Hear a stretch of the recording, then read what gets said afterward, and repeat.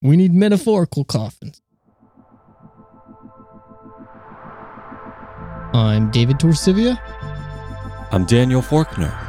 And this is Ashes, a show about systemic issues, cracks in civilization, collapse in the environment, and if we're unlucky, the end of the world. But if we learn from all of this, maybe we can stop that. The world might be broken, but it doesn't have to be.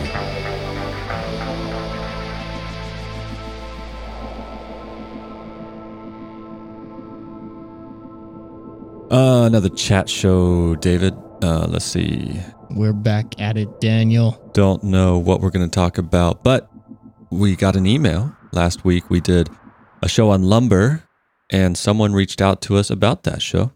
Somebody far more qualified than either of us actually to speak about lumber or related forestry questions. You have an email.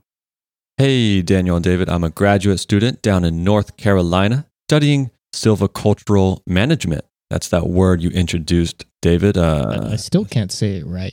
I first want to say that I agree with your central thesis from the last show that forest management is generally exploitative and ecologically damaging. Sustainable forestry is by far and large bullshit for a number of reasons. Most companies don't actually follow SFI or FSC guidelines, or they have very cozy relationships with auditors who certify their forests as sustainable.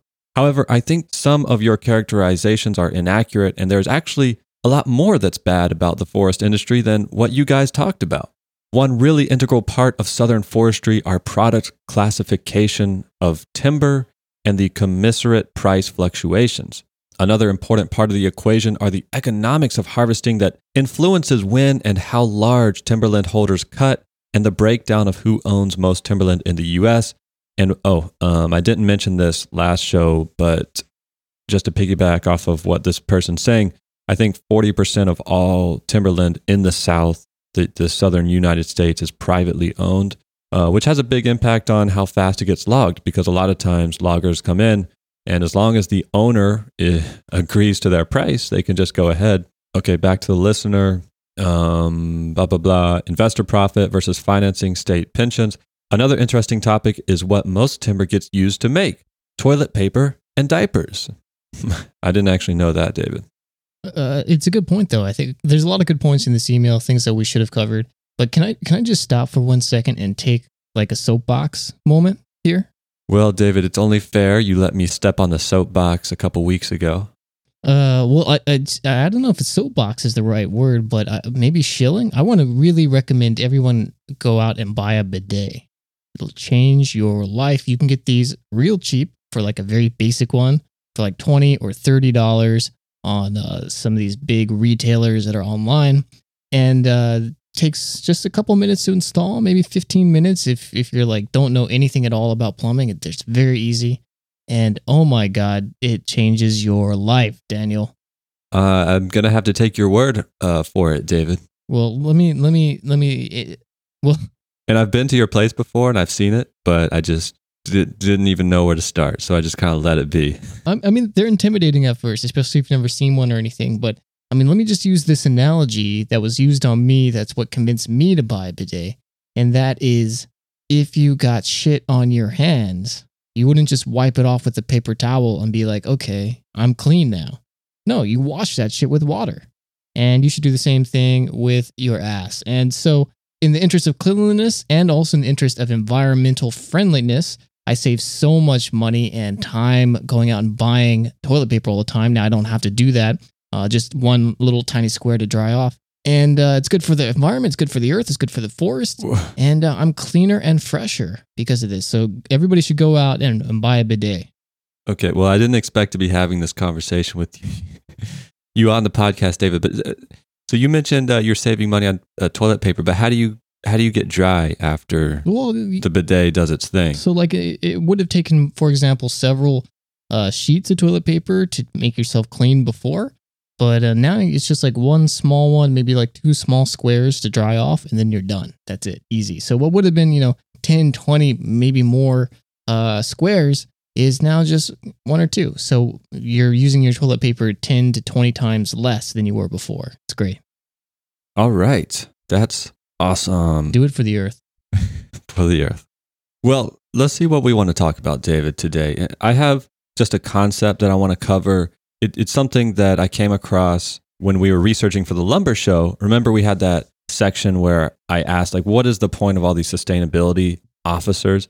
And I was curious which companies actually had these sustainable officers or sustainability departments. And I was looking up some mining companies, and I went straight to De Beers Group. You know, De Beers, probably the number one diamond sourcer and supplier in the world. And I was looking at their leadership structure. I could not find a sustainability department for that company. But what I did find is on their homepage for the De Beers Group, not De Beers like the jewelry retail website, is a bunch of photos of Africans, smiling Africans, and a link to the De Beers Group, like empowering women and African entrepreneur program. I think my warning bells are going off where you're about to take this. Yeah. So it turns out they partner with the United Nations on some program that's aimed at empowering communities and women through entrepreneurship. And I found the page on the United Nations website where they report, quote, De Beers Group and United Nations Entity for Women for Gender Equality and the Empowerment of Women, or UNW, South Africa, are pleased to announce the launch of a capacity building program to support 500 women micro-entrepreneurs in the communities of Blueberg, I might be mispronouncing that, and Musina near De Beers Venetia mine in Limpopo. The key objective of the program is to equip women micro-entrepreneurs with business management and life skills to build their confidence and capacity to operate and grow successful small businesses.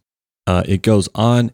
Here is a quote by the Deputy CEO of De Beers Consolidated Mines Incorporated. Quote, in each of the areas we have selected, high levels of unemployment persist and formal job opportunities are limited. In this kind of context, micro enterprises provide an opportunity for income generation to support households as well as job creation that can benefit a community more broadly. When we empower women business owners, we empower entire communities. What do you think about that, David? Listening to it, I find myself getting a little bit sad that the only way we can seem to ever think about how to help people, or use that word that we love to use over and over again, empower people, is by making them little tiny tyrants over other people and extracting, whatever they can in terms of labor or resources from them and their own form of exploitation. And that's how we give them a step up in life, by teaching them how to exploit others just the same way that we came and exploited them. And that's the cycle of life. That's the nature of how we operate. And that's the only way that business, and unfortunately a lot of times states, can foresee themselves offering people who have been exploited to the point of catastrophe a leg up. And that's kind of sad. Yeah, that's a good point. That, I like how you said tyrant, because we look at these international corporations, like De Beers Group is the quintessential villain, right? They literally go into poverty-stricken countries and they exploit that to mine diamonds out of the earth using all types of slavery and exploitation and bribery for licenses and things like that. And even if... And real quick, before people jump down our throat about that word slavery, wage slavery is a form of slavery, so step up off our back, please. Well, we talked about real slavery, like direct, even worse than wage slavery, like I don't want to say more real in the consequences in episode 36, Slaves to Progress. And we specifically talk about mining and a lot that goes on in the African continent, which even if you look at the flagship mine that I'm sure De Beers would be happy to show you and its investors, there's a lot of activity around that is created by the way they conduct their business, oftentimes lying on the source of their diamonds, maybe moving it across borders to repackage it, all types of clever loopholes to show that they're doing things in a better way than using direct slaves. But it really comes down to that in a lot of cases. But I think it even goes further than that, because, okay, so De Beers Group mentioned, we're trying to solve poverty and bad unemployment in these regions. And specifically, they're doing this program in the very countries that they're doing mining, specifically Canada, Botswana, Namibia, and South Africa. And it's a paradox because they are the problem, right, in the first place. Beyond that slavery, we also talk about in episode 59, Bankrupt Ethics, about a report showing how some $45 billion is siphoned out of the African continent every single year directly by international companies just like De Beers, who cheat taxes, lie on their import and export logs, and again, use that bribery to secure undervalued leases and licenses for their mines. So to say we're going to empower other people to be, in your words, more tyrants running around, really sidesteps the whole root cause of the poverty in the first place, which is companies exploiting vulnerable people abroad.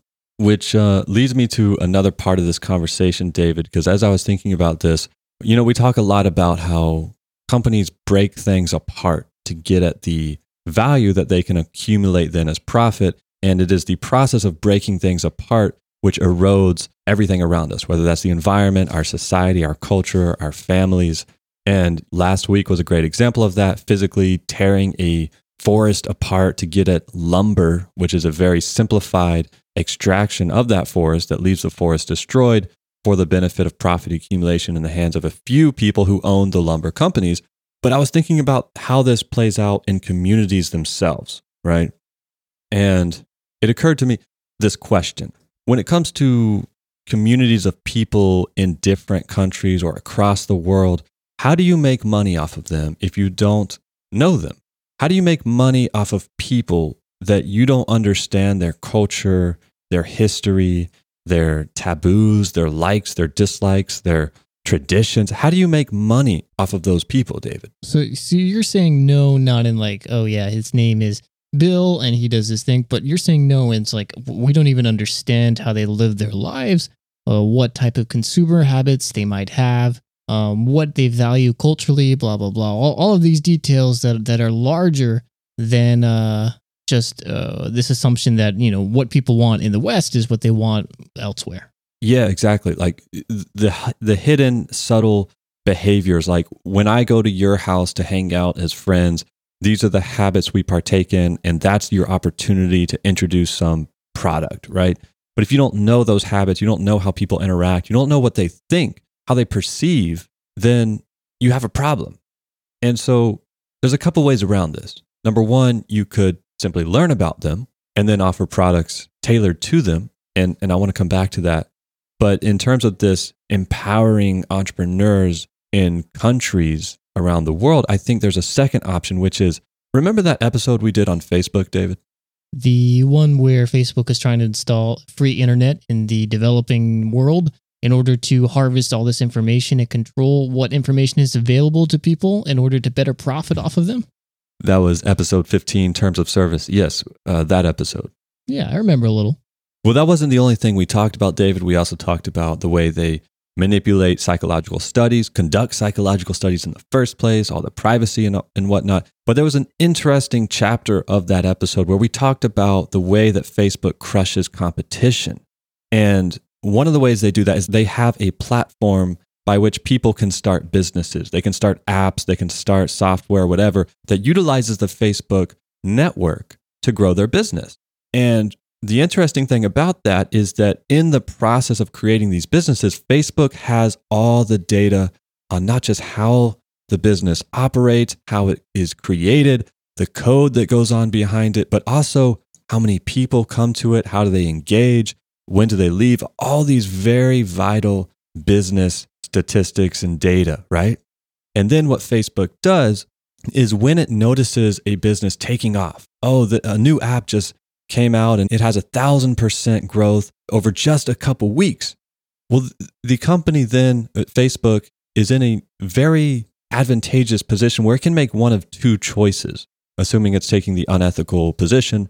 One, it could buy that company out, right? It could approach you, the new owner of this app, and say, look, we're going to throw you some money, give us the app, and we're going to integrate it into our portfolio of businesses. Or number two, because it has every single data point on your business, David, and it has infinitely more money than you, it could just copy that business, replicate your models for success and just drive you out of business because it has more money than you. It can scale at a much faster rate, right? Mm-hmm. And it makes me wonder, David, if this exact same thing is not playing out with these empowering entrepreneurs and women in so-called developing and third world countries, where I don't know how these people operate. I don't know what they like, they dislike. I don't know their traditions or their culture. So I'm going to use my philanthropic budget to encourage entrepreneurs in this community, and I'm going to guide them, and I'm going to teach them, and I'm going to show them how to evaluate the cost-benefit analyses of all the ideas they come up with. And then guess who's first in line in witnessing which initiatives are successful and which are not? Well, your friendly neighborhood De Beers Group representative with all the money that diamonds can buy.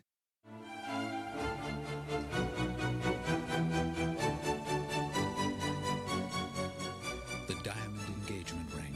How else could 2 months' salary last forever? A diamond is forever. De Beers. Daniel, that's a devious plan and a bold accusation, but I could see this playing out sort of similar to how you're saying, where these companies are using less fortunate people, and under the guise of empowerment, they're basically turned into lab rats. And what works, what sticks, can be profited off of, and what doesn't can be safely ignored. Yeah.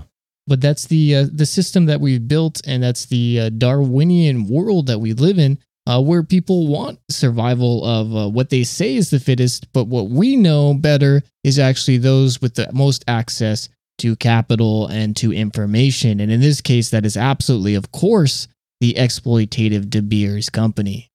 And it's, of course, not just De Beers, but the global economic imperative, right? I mean, we've talked about this in so many ways, the way, like the World Bank, for example, encourages pushing rural farmers in developing countries into cities, right? Because that's where the technology is, that's where the surveillance is, that's where the software applications, all the hookups to monitor these people and integrate them into this financial economy. It's why every major nation has a developing arm going into other countries and, doing so-called philanthropic development, when really it's a way of opening up untapped markets. And I think it's a really big win for this economic imperative because, again, not only are you finding new ways to invest your money and exploit people, but you're also pushing this narrative of the way we're going to save people as if they need saving in the first place. All these communities, these rural farmers out in the middle of nowhere, right? We're going to save them by teaching them how to be entrepreneurs and business owners, when all that does is deflect the real problems that are rampant in our world, which is businesses in the first place. And I think there's a big cognitive dissonance here where, on the one hand, people are going to climate strike and saying we need a change. We need to stop letting the oil companies destroy our world, and we need to stop letting international corporations burn the Amazon rainforest for profit accumulation. But then at the same time, we watch Netflix shows about how billionaires are saving the world by encouraging business owners. And really all they're doing is finding ways to invest their money and pursue the narrative and push the narrative that economic growth is the real solution. Yeah, absolutely. And you point to the climate march as a signifier that things are changing, that people want something else. But I want to remind you, Daniel, that in New York City, which was the largest climate march in the United States, I think it might have been one of the largest ones in the world that day, there were 300,000 people on the streets. A lot came from out of town, but a lot were from, the greater New York area, which New York City itself, between all 5 boroughs, is 8 million people. The greater area is, 20 million, something like that. And New York City released all the students that day to go to the climate march if they wanted. So that's hundreds of thousands of kids that could have been there. So you're talking of a place of millions of people, of millions of what should be some of the most concerned people, because many parts of New York will quite literally be underwater. It has this reputation as this educated, progressive place, for better or for worse. And let me tell you firsthand, that is absolutely not true much of the time. But that is not a whole lot of those people that should be on the streets, that should be caring already. And like I said, this is the place where that number should be 100%, or at least very close to that. And of course, I think this really shows that this mindset that you're talking about only exists in a small minority. And it's up to us as people who do know what's going on, all the listeners of the show, people who are consuming this climate change content, who understand these systemic issues that threaten all of our well-beings, to try and increase the number as much as possible, because we're fighting a very huge uphill battle right now. You mentioned this idea that we should move people from rural areas to cities, that a lot of businesses want to do this, but I see these types of comments all the time. Earlier today, I was reading Hacker News because I was trying to abuse myself by reading these horrible comments that these tech bro Silicon Valley nutters think that they know the world should work because they happen to be good on a computer. Not necessarily good on a computer, but they think they are. And there were so many comments there where people very logically were saying, oh, in areas like the Bay Area, productivity is much higher than other places. I don't know what they measured productivity as, but that was the stat they were throwing out. So we could actually dramatically increase GDP without increasing the consumption side, thus preserving the earth. If we could just displace people from rural, low productivity areas and put them in cities in the Bay Area, all we need is a massive building program, and then we can dramatically increase the US's GDP and increase our productivity, and everyone will benefit with a higher standard of living without having to damage all the inputs going to the system, or some like whack out thing where they get so narrowed down on just some specific logical statistic that they really are blindsided by these huge systemic issues that make what they're talking about quite literally a fantasy. These people are so out of touch, and they can only see the world through this specific lens that business has generated and said is the only way to look at things. Productivity, the bottom line, GDP. These are the only metrics that in their eyes deserve paying attention to. But things like quality of life, which can't be easily measured, the suffering that happens in cities, the vast inequality that is exploding in places, especially like the Bay Area, that doesn't get any mention except for the fact that I hate all these homeless people. Let's put boulders on the sidewalk to keep them from being able to camp here, because it's a disturbing view for me as I walk to my six-figure tech job. This is the kind of people that we're dealing with, that we're up against. Not just, like comic book villain companies like De Beers, but I mean, these are the moneyed progressive class in some of the most liberal cities in America. We are fighting a very uphill battle. And just getting people to realize the exploitative nature of everything they do is a huge, huge step. And then getting them to do something about that instead of just leaning into it and embracing it once they realize that is a whole nother ballgame. We're so far behind in the terms of attack and changes that we need to be making in order to see any sort of real substantive change that it's honestly a little depressing. But every little bit helps. Every day we get a little bit closer with this, but we really need to fucking crank it up. I think the reason for tech people saying things like this, David, that you're calling a fantasy, has a lot to do with what Wendell Berry was talking about in that quote we read last week about how the modern economy necessarily separates people and places and products from their histories. And those of us who participate in the modern economy do so because we are separated from our families and our habitats and our histories. And should we be surprised, David, that the type of people advocating for fantasies are the ones who see their bank accounts go up $500,000 a year by creating apps? I mean, there's a lot within our economy that is currently a fantasy in its current manifestation, that it cannot be sustained, but those who are caught in it, I guess I'm not really surprised that they can imagine a fantasy future when the present is one as well.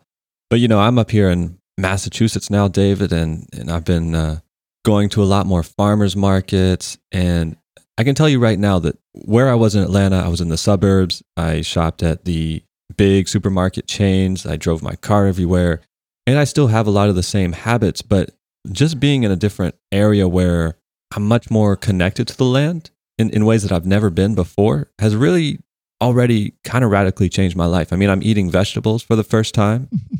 I think I might finally make the jump to vegetarianism because I go to these farmers markets and I'm seeing vegetables I've never seen before. And all of a sudden I'm inspired to go home and roast them and just see what they taste like, right? Like rainbow carrots and all these different kind of squashes that I've never eaten before. And yeah, it's much easier to be a vegetarian eating only vegetables when the vegetables and fruits actually taste good.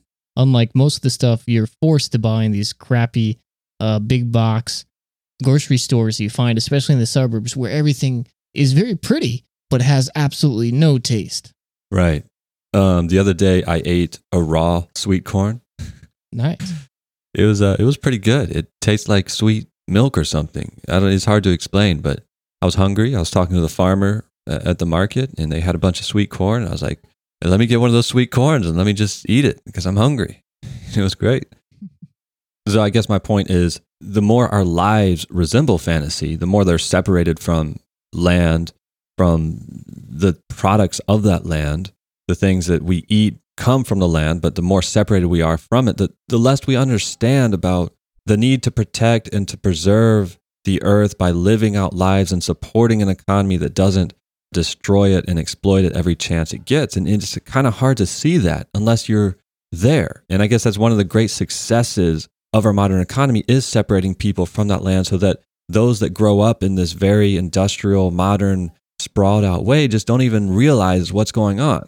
And we obviously talk about that at length in our suburb episodes and so many others. But well, yeah, it's that concept that keeps coming up over and over again. Is for most of us, we have no idea what we've lost, what we never had a chance to experience because we've never grown up in a place where we can. Either because these animals or these nature scenes or whatever have gone straight up extinct or in numbers so small that they might as well be, or because we are so cut off from these places where we never leave the city or don't have a choice to, or we can't live and experience life in a rural place and instead choose to mock it for whatever reason, that we never have a chance to be connected or to understand what a connection to the land or a connection to a place or community might even be. We're coming up just from the very beginning without a chance because it's been sort of denied to us. And we have to really fight back against that constantly and try and get this thing that we can't even really describe. We can't put our hands on it, but we know inside that something is missing. And so we try and fill that with so many things, commodities and experiences, but it never is enough. We're always reaching for more. I see this all the time in New York City especially. And I really think that connection to land and place and community and people and understanding what we are originally on this earth is a huge, huge component of that. Yeah. Well, I want to bring it back to the start of this conversation and circle back to this entrepreneurship topic. And I want to throw one more variable in here, which is social science. So we were talking about entrepreneurship and how do you take advantage of communities? And one of those ways was to co-opt the entrepreneurs that you empower and shift this narrative. But then the other one was to learn about the communities that you want to target. And so, well, first of all, David, what is social science? What is the purpose of social science? I mean, I guess to study people in the hope that you at some point will have a better understanding of them. I'm not really sure what the exact dictionary formal definition is. What do you think Jair Bolsonaro, the president of Brazil, thinks of social science? He thinks it's for losers and weak men and should be banned from his country. Yeah, he actually tried a couple months ago, or he mentioned that he was going to completely eradicate the social sciences from Brazilian universities. And it begs the question, why does he want to do that? I think it has a lot to do with what you were describing as the purpose of social science, which is to, besides examine people, I think in general we can say it's to observe the systems that make up our lives, whether those are the political, cultural, or social or economic systems, right? And so if you're someone like Jair Bolsonaro who wants to rule the world by destroying forests and just going crazy on resource extraction, you don't want people to examine the systems that govern their lives. You don't want people peeking behind the curtain of power and class. And so if you want to stop that, I guess there's two ways to go around it for someone who's in power. First, you could go the route of Bolsonaro or other people like Donald Trump and just go to war on the world and with fire and totalitarian authority. But another way is to simply co-opt the very people who would be your enemies. And, you know, this goes back to episode 11, Designing Deception, about public relations men who seek to redesign our world from behind closed doors and kind of orchestrate the behaviors of the very thought leaders and celebrities that we look up to influence our own behavior. Well, David, I want to introduce you to a conference called EPIC 2019. This is the premier global conference on ethnography in business. being hosted this year in Rhode Island in November. It has a current waiting list of several hundred people. I mean, this is a very, very hot conference. From their website, quote, "Epic people draw on tools and resources from the social sciences and humanities, as well as design thinking, agile, lean startup, and other approaches to realize value for corporations from understanding people and their practices. Epic promotes the use of ethnographic principles to create business value. We are a diverse global community of practitioners who build deep understandings of people and their practices to ensure that innovation, strategies, processes, and products are anchored in what matters to people in their everyday lives." End quote. It sounds like a bunch of marketing speak to me. And the theme of the conference this year, David, is, quote, "Agency. What does it mean to have agency in an increasingly automated world?"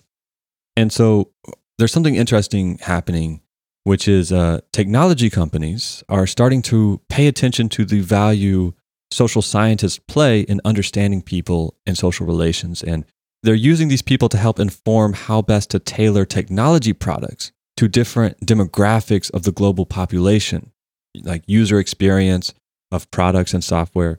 And the idea, I think, is that those tech people living in the Bay Area with their fantasies, they don't really know anything about how to relate to real people, right? I think you demonstrated that pretty clearly, David, that the software engineers of Silicon Valley probably aren't the best people to go to in terms of how to understand diverse communities.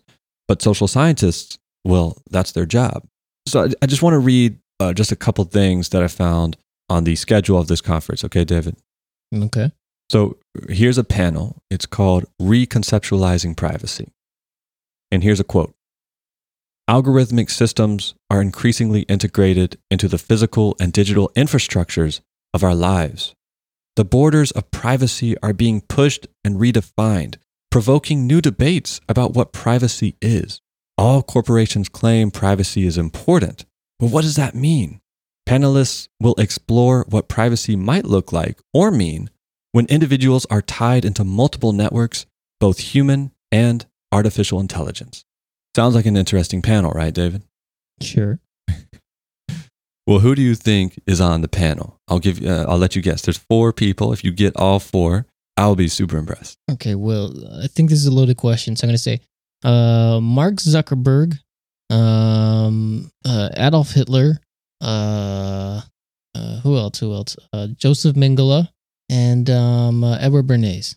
You got one of the 4. Well, kind of one of the 4. Okay, so let me tell you. We have Jeff Sokolov of IBM, Elena Okuri, Senior User Research for Uber.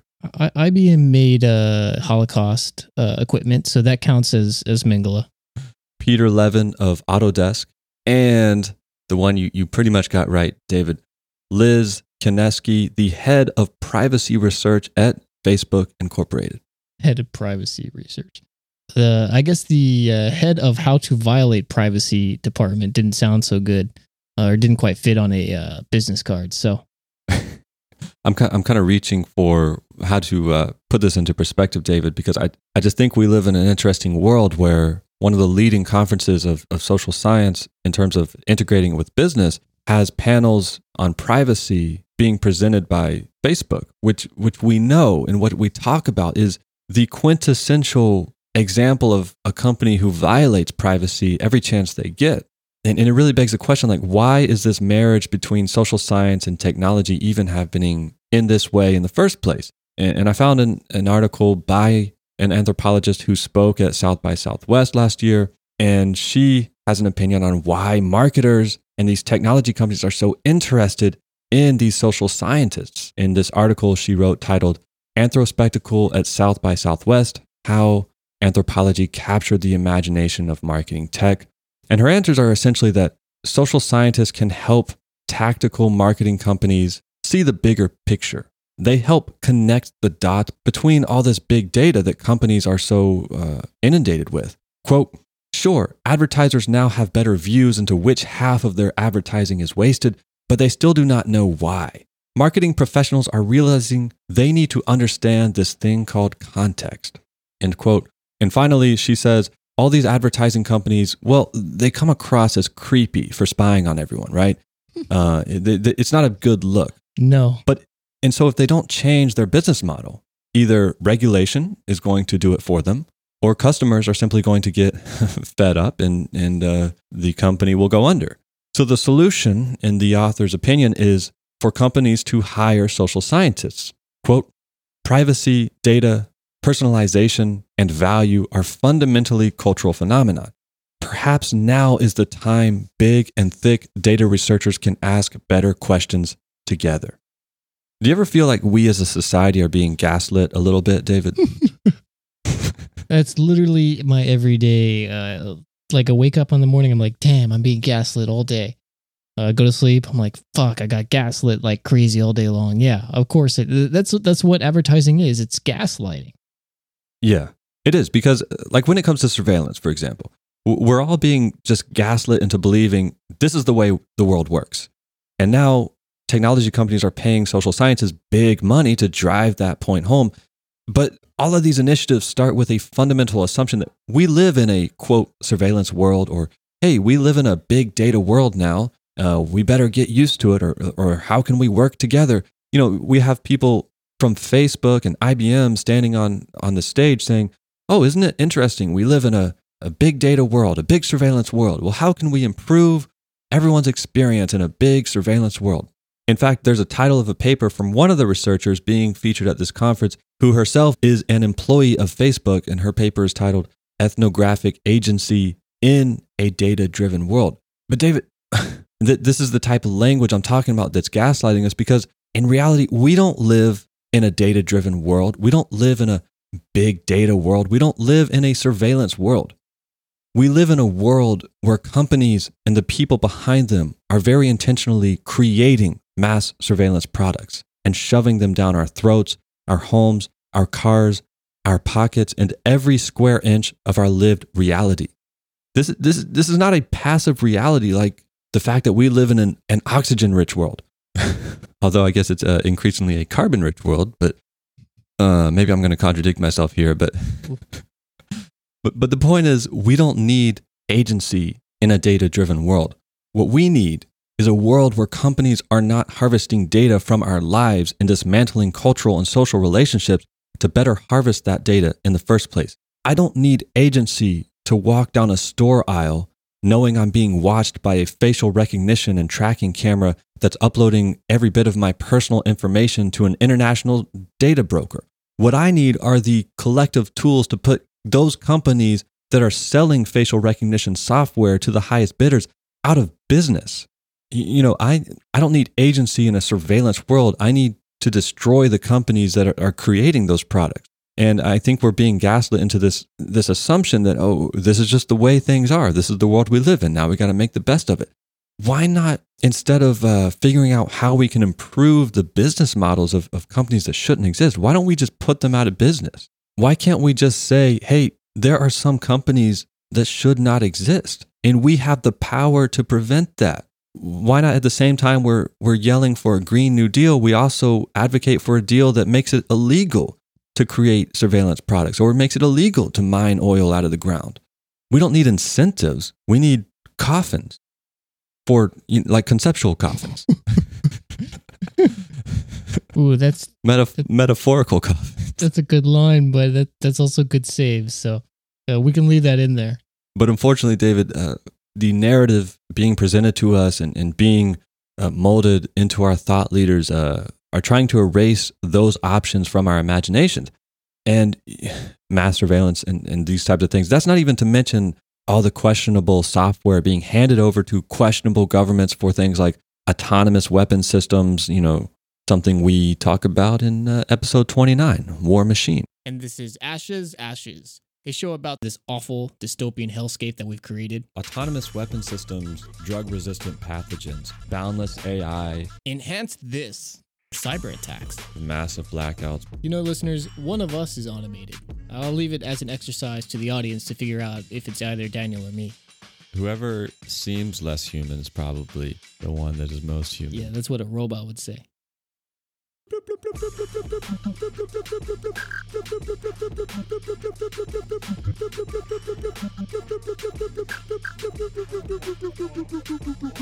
Education's a scam. They're grifting us. This student loan debt will never escape. We'll be employed forever and have no jobs anyway because the robots all took them, and they'll beat us in the acid mines with whips to mine acid for the robot batteries. That's a scary future, David. It certainly is. It's scary until I get control of my military, my lethal autonomous military. Then you'll all know fear. Wait, what? Or spying on activists for things as simple as protesting against a tax on large-size sugary drinks, as the Mexican government has done in the past. You know, it's a shame, though, Daniel, that we do have all this incredible intellectual power at these ethnographer conferences, that these companies are using this skill and knowledge that these ethnographers can offer. And instead of trying to take that and turn it into something that's marketable, something that could help them increase their bottom line, increase their exploitation of these people's attention or other things, what if instead we use that for what I think is the actual reason to have the social sciences in the first place, to go back to your question a little while ago for me, and that is to understand people in order to build empathy for them, and understanding the individual populations around the world, really, truly understanding them and viewing them not as something to exploit or something to try and teach them the quote-unquote right way of doing things or the right way of living, or give them, technology, cultural or otherwise, is the wrong way of doing it, but understanding that they are living in a specific way that, if it's untouched by our influences, is good by itself. There's a reason for that, and it's not the wrong way just because it's something that we don't initially understand is important. That empathy that builds up is important. The empathy that understanding populations around the world is fundamental in order for us to build a world that is inclusive in its solutions, that does empower populations around the world and doesn't just concentrate capital and power and information and everything that goes along with that with a very small, powerful group of people in a very small physical place. And right now, of course, that is Silicon Valley in terms of this conversation about these specific companies, but also of the global West and all this idea. But better distributing that power, better distributing the solutions for the problems that we here in the developed world have created is going to take that empathy, that understanding of populations, especially indigenous populations around the world. And we're going to have to make the sacrifices here to make up for all the terrible damage that we've already done to them, and is going to increase as time goes on and we see further fallout from our actions. And ethnographers, social sciences are fundamental in that process.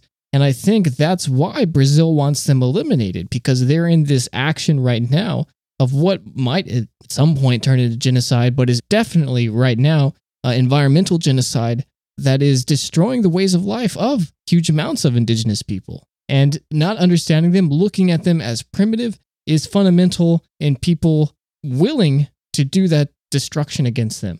And this is something that's repeated time and time around the world. If we don't understand people around the world, then it's that much easier for us to exploit them. If we don't understand people in our own world, then that's that much easier to exploit them. If I in a city don't understand the rural way of life, it's that much easier for me to say, fuck them, they don't know what they're doing, they're primitive idiots. They're the problems, not me, even though my lifestyle is probably far more destructive than anything they're doing to the world. So understanding populations, which is something that social science and ethnographers really offer us as their value proposition, to pull a word out of these companies' playbook, is hugely important. And we should encourage that. But we should not allow that information to be turned against us. And like everything we have these days, information is power, but it can be used for good or for evil. And, unfortunately, like you mentioned, Daniel, good is losing, but it doesn't mean it has to keep going that way. Well, let's talk about the future. Let's talk about the immediate future in terms of this show, to limit it, because we do a lot of talking about the future. I think at this point, most people understand what we visualize and what we want to see. But let's limit this to the Ashes future for 1 second. So a couple months ago, we started preparing for a border series. And we did like 6 different interviews. We went to El Paso, and then we went to Tucson, and we visited the Sonoran Desert. And all this so that we could create a few shows on the topic But then I moved up to Massachusetts, and now I have another job. So I've been working 2 jobs in addition to this show. So 3 jobs, David. 3 jobs, yeah. So it's been slow. We've been procrastinating, and now I feel like, yeah.